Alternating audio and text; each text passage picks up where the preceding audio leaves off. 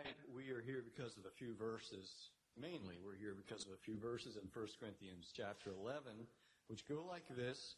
They say, "Whoever therefore eats the bread or drinks the cup of the Lord in an unworthy manner will be guilty concerning the body and blood of the Lord. Let a person examine himself then, and so eat of the bread and drink of the cup. For anyone who eats and drinks without discerning the body eats and drinks judgment on himself." And those are pretty stern words, really. They are fairly serious words. And 2 weeks from now, when we go through the line and take some bread and some juice, none of us, of course, wants to be eating or drinking condemnation, judgment on ourselves. And Paul says to avoid that, you need to examine yourselves. You need to take a self-exam. Kind of like a self-test in some ways, which many of us grew to know and love in our days at school. Except that with a self-test, typically the questions are already there. And in this situation, we are in some ways responsible for both the questions and the answers. And tonight I want to give you a question that I think you should include in your exam. There are multiple questions we should be asking ourselves. I want to give you one to focus on. And before I give you that question, I want to review with you why it matters. During testimony time tonight, many of us will touch on two areas. One will be, are we at peace with God? And the other is, are we at peace with our fellow man? Now, we know we need to be at peace with God because it would just obviously be a hypocrisy to go through communion if we weren't at peace with God. But why do we need to make such a big deal about us and the other guy, who, by the way, might be a stinker?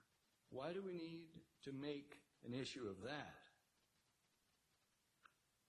In the Sermon on the Mount, Jesus said in Matthew 5, "If you are offering your gift at the altar, and there remember that your brother has something against you, leave your gift there before the altar and go.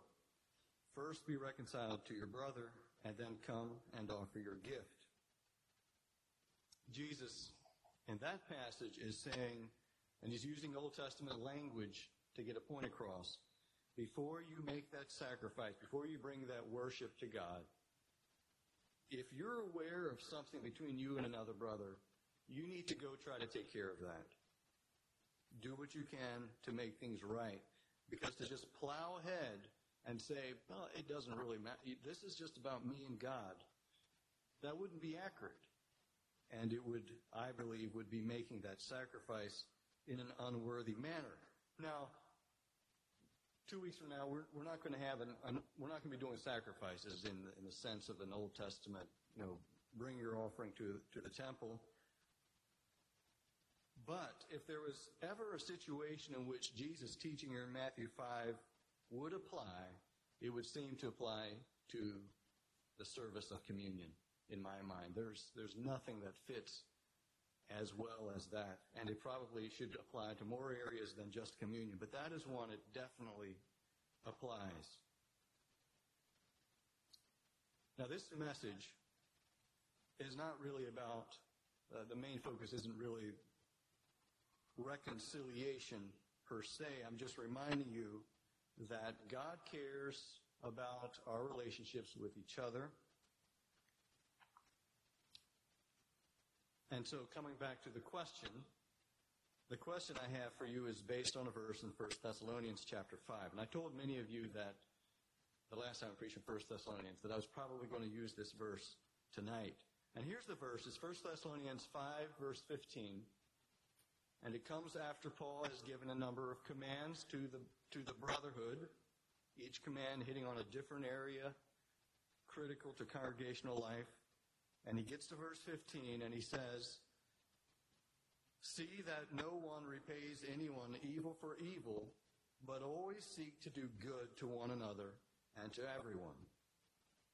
And so the question for your exam is, have I been seeking the good of people who have hurt me? Have I been seeking the good of those who may have injured me in the past? Have I responded well to those injuries, or have I hurt them back in some way? See that no one repays anyone evil for evil, but always seek to do good to one another and to everyone. This is not a complicated command, so I won't spend a lot of time breaking it down. We don't need to really analyze this verse. But basically what Paul is saying is, you, the congregation, these if you look back for the last couple of verses, you'll see that he's addressing the brotherhood as a whole. You, the brotherhood, need to make sure that no one in your church is repaying evil for evil. But instead, we need to be doing good to each other, to one another. Always seek to do good to one another. And that verse, that expression, one another, means to me, surprise, surprise, Christians in a church sometimes do not always treat each other, one another, very well. So I want to talk just a few minutes about how we can disobey this verse, and I hope that will feel practical and help you think about it. I'm not going to take up too much time here this evening, but let's talk about some ways in which we can disobey this verse that commands us to always seek to do good. And instead of talking about being evil or repaying evil, let's talk about being less than nice. Because we don't often call things evil. We just don't. We don't say that was evil. So we'll just call it less than nice, because that'll help us put it in everyday terms. If someone is mean to you and you want to respond wrongly, usually we don't think about it, but you've got some options. Here are some different ways in which you can respond in a less than nice way to those who have not treated you well. Option one is payback mode. Quite a few years ago, my brother, Ivan, locked me in the basement. And it wasn't that I couldn't get out. I could have gone out the bottom entrance to the basement, but I wanted to come up through the house, and I was at the top of the stairs, and of course he had locked the door on me. And so I was pounding on the door, and finally someone came and unlocked it for me. And I was very angry. And I don't remember why this particular incident really stands out to me. But I went into the living room. I remember exactly where he was sitting, next to Mom, which you would have thought would have given me some pause, but it didn't. And I just punched him as hard as I could, right in his stomach. And just totally knocked the breath out of him.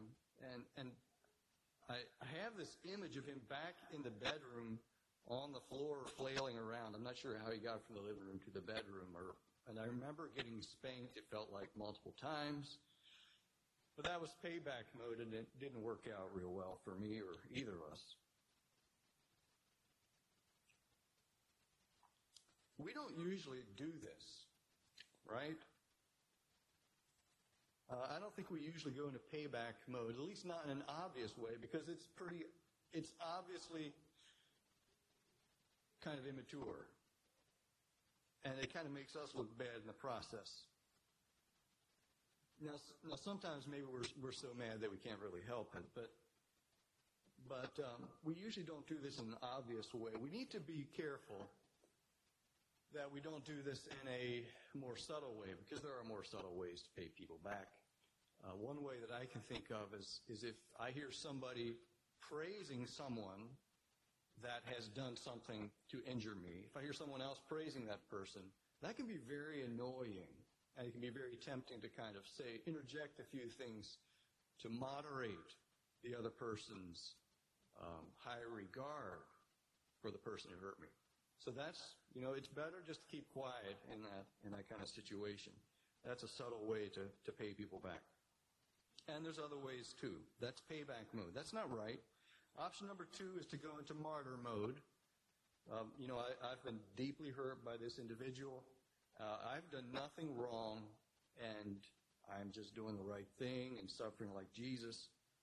And, the problem with martyr mode is it can be deceptive, and it can paint an inaccurate picture about, where all the blame is. And instead of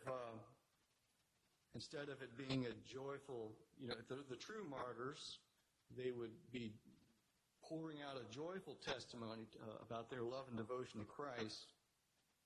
The fake martyrs, I think, tend to just complain more about their persecutors. That's probably the difference between the real martyrs and the fake ones. So that's martyr mode, and that's not right either. Option 3 is what I call armor all mode. Armor all is a great thing for your car's dashboard. It's not a great thing for church benches or chairs. It means just kind of hunkering down, buckling down. I'm tough. I'm not going to say anything. I'm going to clamp my mouth shut and stay in my corner. And one of the problems with this option, one of the reasons it's appealing to us and to me, and I think I've probably done each of these at some time or another. One of the things that can appeal to us about armor all mode is that it will keep us from finding out some details about the situation that might help us understand the other person better.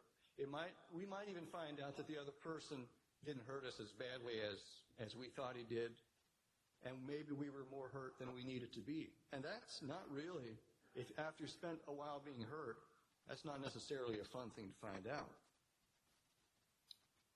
It's more satisfying to think, he hurt me, and he is a real stinker. The problem with all three of these options are that none of them are concerned with the good of the other person. They all find probably a secret satisfaction in the other person being a bad guy. And we're not supposed to be satisfied with that according to this verse. None of these options are good for the other person. None of them are good for the church either. When someone goes into payback mode, well, you've just got two problems now to deal with. When someone goes into martyr mode, people are just going to end up choosing sides. When people go into armor all mode, well, then you don't have people interacting like they're supposed to. Ephesians 4 says the whole body being fitted and held together by whatever each joint supplies, according to the proper working of each individual part, causes the growth of the body. Just a description of how we're supposed to be working together, contributing to each other's lives, and that's just not really possible with armor all. So those are some ways in which we can, I think, fall pretty far short of this verse, or this command, to do good. So our obligation, if someone has hurt us, is to seek that person's good. In fact, you can decide if this is a true statement or not. I don't know that I have,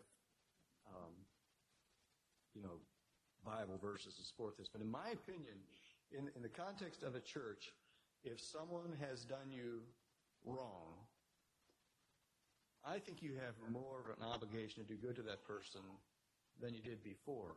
I think you have more of an obligation to reach out to that person than you did before.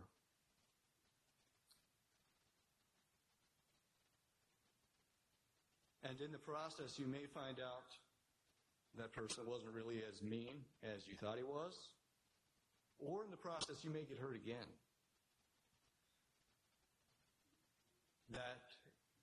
That, I think, is what Jesus was talking about when he said, turn the other cheek. That be willing to take that risk. So how should we seek each other's good? I've got a few ideas here. These are not well fleshed out. These are just briefly. One way to seek that other person's good, this is the best starting place, is to simply pray about that person. Pray about what might be going on in his heart. Look at 1 John chapter 5. There's a promise in there about a life-giving prayer. that we should all be familiar with. It's a promise. It's an example of the kind of prayer we can be assured of God will answer. That's one thing. Secondly, put on a muzzle. Studies have shown that most bite wounds are caused by someone opening his mouth. So put on a muzzle. Be careful that your words about that person. I'm not saying don't say anything about the situation and talk to nobody about it, because I don't really think that's realistic. But what I am saying is make sure whatever comes out has gone through this filter of doing good to the other person. That's the end goal. Thirdly, serve the person. Find some way you can serve him if you can. Do some active service. If people start doing lots of nice things for me in the next couple of weeks, I'm going to get paranoid. Fourthly, there's a place for confrontation. There's a place to say, hey, what you said hurt me a bit. And if you're in conversation with someone and he says something that hurts you a little bit, you might just choose that opportunity to make it clear, that actually hurt a little bit. Because sometimes they will say something like, well, I hope you weren't offended by what I said. Go ahead and say, yeah, that did sting a little bit. But, and then maybe you can just clear it up right there. But if for things that maybe are a bigger deal, be cautious about the confrontation step.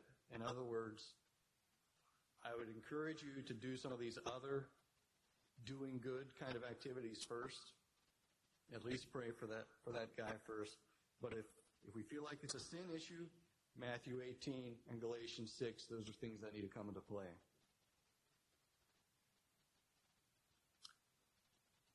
So that's what I want you to be thinking about. Am I seeking the good of everyone?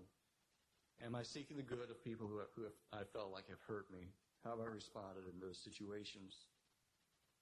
The thing is, if we have already been living lives that are,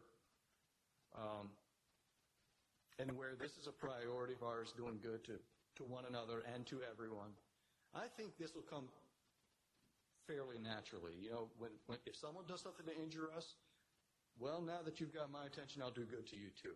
I think that will come more naturally if it's already a pattern in our lives. If we've been living fairly self-centered lives, it's probably going to be a lot easier to react the wrong way. So that's something to think about. We need to be asking ourselves some questions in these next, I'm sure you have already been asking yourself questions as to where you're at with God, where you're at with each other. And I think this needs to be one of them. Am I seeking the good of everyone? And I hope that the testimony of all of us will be that yes, with God's help, that's where I'm at, or that's where I'm getting to.